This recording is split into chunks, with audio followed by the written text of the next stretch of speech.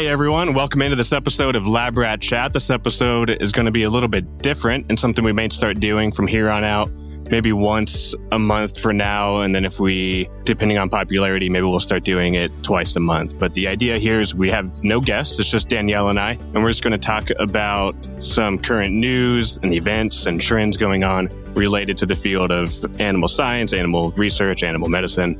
So that's just the idea, to put out additional episodes for you guys to listen to outside of our normal interviews with guests. We're going to keep doing the episodes with guests, of course, and we have some planned that are going to be coming out soon. But for now, at least for the month of December too, it's also hard to schedule with the holiday and everyone's out of work out of work in the sense that they're gone for the holidays, not out of work. So this is our first episode. I also want to, as with every episode, I just want to throw out make sure if you're listening, liking the show, just go on social media and follow us we're on Instagram, we're on Twitter, we're on Facebook. Just Google Lab Rat Chat. You can find all of that. If you find our website, there's links to it all. Sign up for our newsletters on Americans for Medical Progress webpage. And we also have the Lab Rat Chat store. But the Lab Rat Chat store, we have sweatshirts, mugs, t-shirts, masks. Surprisingly, that's our most popular item, I think.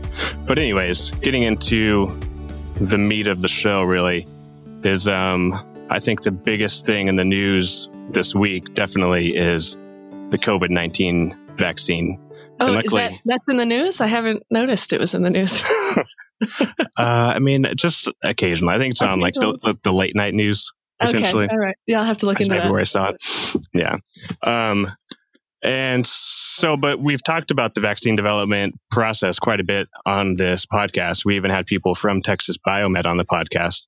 So go back and listen to those. And they were talking about some of the development they were doing and some of the testing they were doing. And Texas Biomed actually had a pretty big involvement in testing, specifically, I believe, the Pfizer vaccine. And that Pfizer vaccine, the point I want to make here is regardless of what you heard in the media between March and now from certain groups that were saying animals weren't needed for the development of this vaccine because it was a new novel, mRNA vaccine, that animals weren't needed. But we know, it's very well known, that mice and monkeys both were needed for the development of this vaccine, for the Pfizer one and the Moderna one. So, yeah, I'm really excited. I'm happy we have at least immediate help for our healthcare frontline folks. The vaccine is on their way to them. I don't know when it'll be available for regular Joe Schmoes like you and I, but I'm excited there's at least, a light at the end of the tunnel. Maybe we'll be able to be normal again soon, maybe? Yeah. Whatever your definition of normal is and what your definition of soon is.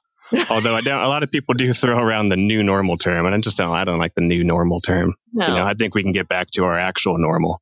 Yeah, and I think current that's normal. The goal. Yeah. Right. Current normal for COVID times, and then we can get back to regular non-COVID normal, hopefully soon, which I'm hearing all sorts of ranges from, March until the end of next year or potentially afterwards. Yeah. So fingers crossed. Yeah. We should probably also say that anything we say on this podcast, we are reading articles and we are finding information for you guys to talk about for these episodes. But we're not 100% fact checking everything that we say. Right. And so if we say anything that's wrong, feel free to call us out on it too. Yeah, I'm please. Totally okay with that. Yep. We definitely want to make sure we're getting the right information out there to you guys. And I also had read too about this vaccine that they acquired. A lot of the data that they acquired from the MERS outbreak back in 2014, 2015, somewhere around there. Yeah. The MERS was also a coronavirus. And the data they got from studying that virus, they're able to apply that knowledge into developing a vaccine for SARS-CoV-2 or COVID-19. So one cool thing that I like to bring up when I talk to people about this vaccine, because, it's new technology, it's the mRNA. So you can actually Google, which is what I did. There's a woman named, I'm going to probably pronounce this wrong, Katalin Kariko.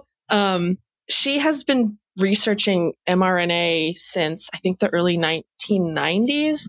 And if you look up her history, she's just been trying left and right to get grants and, get people to buy into this, that she just knew that this was going to be helpful technology moving forward. And everyone was kind of like, oh no, we already know how to make vaccines. We already know how to do this. And she kept getting like doors shut in her face, and she just wouldn't stop doing the research that she believed in. And actually, again, referencing Wikipedia, which is not like the best source, but it says that she yeah. even, I guess she didn't get tenure at her university and was even sort of demoted, but she still stood by this mRNA technology.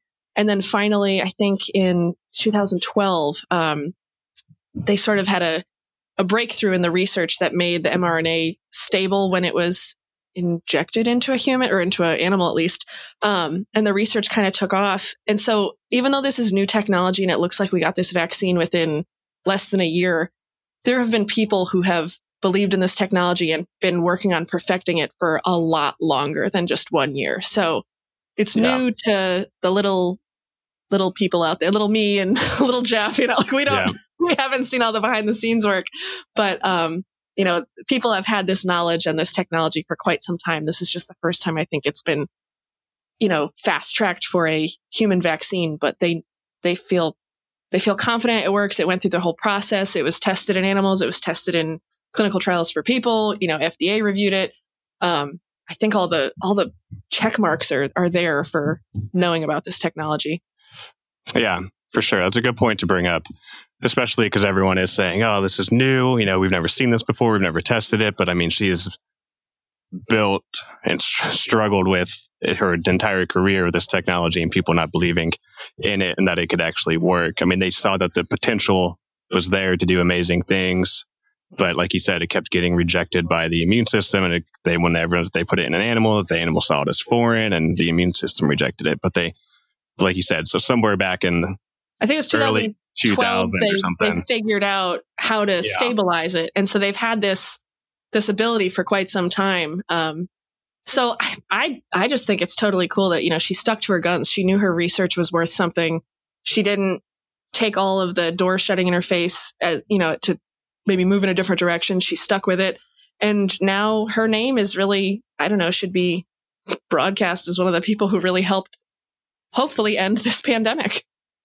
Yes. I mean, I've already heard too, or read in some articles that, about the potential for Nobel Prize in chemistry for the development of, it's just a synthetic messenger RNA molecule. So it'd be a Nobel Prize in chemistry, I guess, with putting her name. And there's also the co-founder or co-developer as well, who I'm sorry, I can't remember his or her name, but the two of them. Drew Weissman, I think. Yeah, Weissman sounds familiar. Yeah. We can put her name in our show notes if people wanted to look her up and just get her story to kind of, highlight women kicking butt in science. Right. And especially just sticking to your guns. I mean, so many people will change the focus of their research in order to get grant funding. And she said in that article that I think you were referencing, she kept, everybody was telling her, no, we're not going to fund you. No, we weren't going to fund you. And she kept applying and they kept saying no in different agencies and private funding and everything. And they couldn't get the funding. But so, props to her for sticking to technology that she believed in and had developed. And look at where we are now, Now we're happy she stuck to her guns. Saving the world now. Yeah. Literally. Yeah. So, I think that just lends itself to, everyone saying, oh, this is new. Well, new to us. Other people have known about it and been working on it. So, it kind of gives me a little more faith to know the timeline truly of this mRNA, research and technology. Right. Yeah. They've been working on it forever. Basically, almost our entire lives because she's been working on this.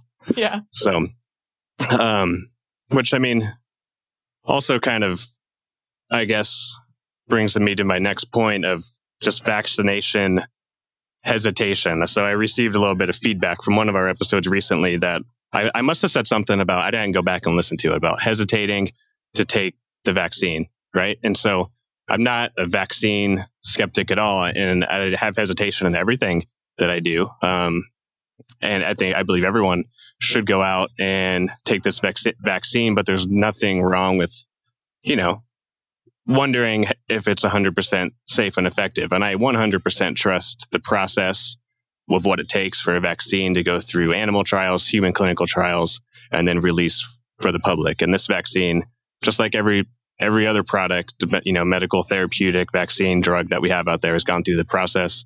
And I 100% and am confident in those and would take them. My hesitation, I think what it was stemming from in that one episode was just in general, for one, the first thing of anything that comes out, I'm always like, yeah, it's like great. I could be looking forward to like a new, electronic, like Xbox or something, right? Coming out. And it finally releases. And I'm like, well, maybe I'll wait for the second batch to come out just in case there's a glitch. And I'm not saying there's a glitch with this, but then, so that's just like my general nature. That's who I am. Yeah. And that's okay. And I'm not a skeptic. I would still look forward to potentially taking this vaccine later. My second one, why I said potentially, was I had Guillain-Barré in college. And there's, if you don't know, it's like an autoimmune disorder that affects your nervous system, your peripheral nervous system. And so I was basically like paralyzed while my myelin sheath around my nerves like regenerated. And then that finally came back. It was like a temporary paralysis almost. I had a mild case of it. Some people get it to the point where like their diaphragm is paralyzed and they can't breathe and they have to be on a ventilator and all that. So luckily that didn't happen to me, but I was still in a wheelchair in a little bit for a little bit while I was in college, just for like a couple months. So nothing bad at all. But it's like apparently it's like the chicken pox too, according to my neurologist. It's like a thing that you get it once and doesn't come back. So I don't have like residual side effects. Like you would never know that I had it. But that being said, my neurologist also said, just so you know, don't get the flu vaccine ever again. And I guess there's something out there. And if you're a doctor or a physician, or maybe you're just somebody that really knows a lot and you know why you're not supposed to get the flu vaccine after you've had Guillain-Barré, that'd be great information for me to know. Because I went to 2 doctors to find out specifically why or what would happen if I got it. And I didn't get a clear answer from either of them. So I think it's just like an assumption, right? It's like you can get Guillain-Barré from the flu vaccine. So if you've had it, maybe just don't get it because maybe it could cause some sort of reaction or cause it to come back and it's not worth the risk. And so I have that same hesitation with this. My kids get the flu vaccine. My wife gets the flu vaccine. I'm going to encourage my kids and my wife to get this vaccine. So that's where that stemmed from a little bit. And don't go worrying that if you get the flu vaccine, you're going to get Guillain-Barré. Yeah, most people have never heard it. Yeah, if you read the pamphlet about the flu vaccine, it's like in the weeds of the tiny print, like Guillain-Barré. It looks like it's 2 French scientists, I think is what's named after the disorder. And that's where the name comes from. Yeah. Good point. Flu shots are good. Get the flu vaccine as well. And right. Like I said, my family gets it and I encourage everyone to get it. Yeah. And I encourage my own family to get it and they do every year. So I think the most important, if you have hesitation about this new vaccine, talk to your doctor. I mean, I am guilty of going to Dr. Google, which we all know nobody should ever Google anything relating to medical advice. So, just talk to your doctor if you're concerned or have questions or want to know if it's, the right fit for you, because you never know, like Jeff's story that he just told us. Maybe you do want to wait a little bit before you get it if you have a condition that only you and your doctor know about. So, but to Jeff's point, I trust the process. I personally feel this will be a good thing for society. But talk to your doctor. Yeah, good point. We are not medical advice by any means. We're both just 2 average people making a podcast, making a podcast and talking about, this field that we're both involved in and that interests us. So it does not give us, any credence and the ability to offer any sort of medical advice because, I'm clueless on most of it, to be honest with you. So you're not even a vet yet. You're only a half of a vet. Right. And even that's just animals, so don't take human advice from me. I'd be hesitant to take vet advice from me at this point, Right. I still have to Google stuff when things are going on with my dog. You're not supposed to Google it. I still do though. It's human nature. It's just so easy. Yeah. The last point I think about the COVID-19 stuff, one positive that's really come out from all of this is, although there's been the articles out there about the animals haven't been, needed for the development of this vaccine, I think most of us out there, are realizing that the animals are necessary. And so the trend of public perception regarding the use of animals and for biomedical research has gone up during this pandemic. So I think it's, last year's polling figure was 51% approval, and now that's gone up. So it's also the highest that it's been now since 2015, which isn't all that long ago. Yeah, because we're up to 56% of people kind of feeling like medical testing on animals is, morally acceptable and needed. Yeah, that's what. Yeah, it was 51% said morally acceptable in 19. This is last year. Yeah. Good point. Yeah. We're not in 2021 yet. 1. Yeah, 2019. So, but that's one positive to look at. I mean, it's not the hugest study. I think it's a Gallup poll that was conducted back in May, and they only had about 1,000 U.S. adults. But I mean, I think it's the same number of people every year that they not the same people, but the same sample size. So It's still relative. So hey, one positive. Hopefully that number just continues to go up. We have podcasts like these, and there's lots of information being out there that's pro animal research, and more people talking about it, more transparency. So that's all great. So, are we going to keep talking for a few minutes because we found that hilarious article about pandas? Do we want to talk about pandas? Yeah, we could always try to throw in some sort of funny animal science related article. Okay. And you really loved. So yeah, I'm really. I guess these are like your two favorite things, huh? Pandas, probably.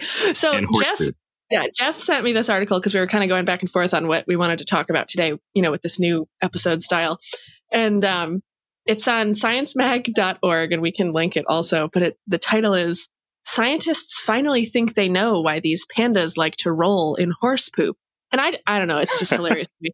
So the article goes on, and it just kind of talks about, these pandas. It seems like they're rolling in fresh horse poop, less than 10 days old, and it's giving them this false sense of warmth through the winter.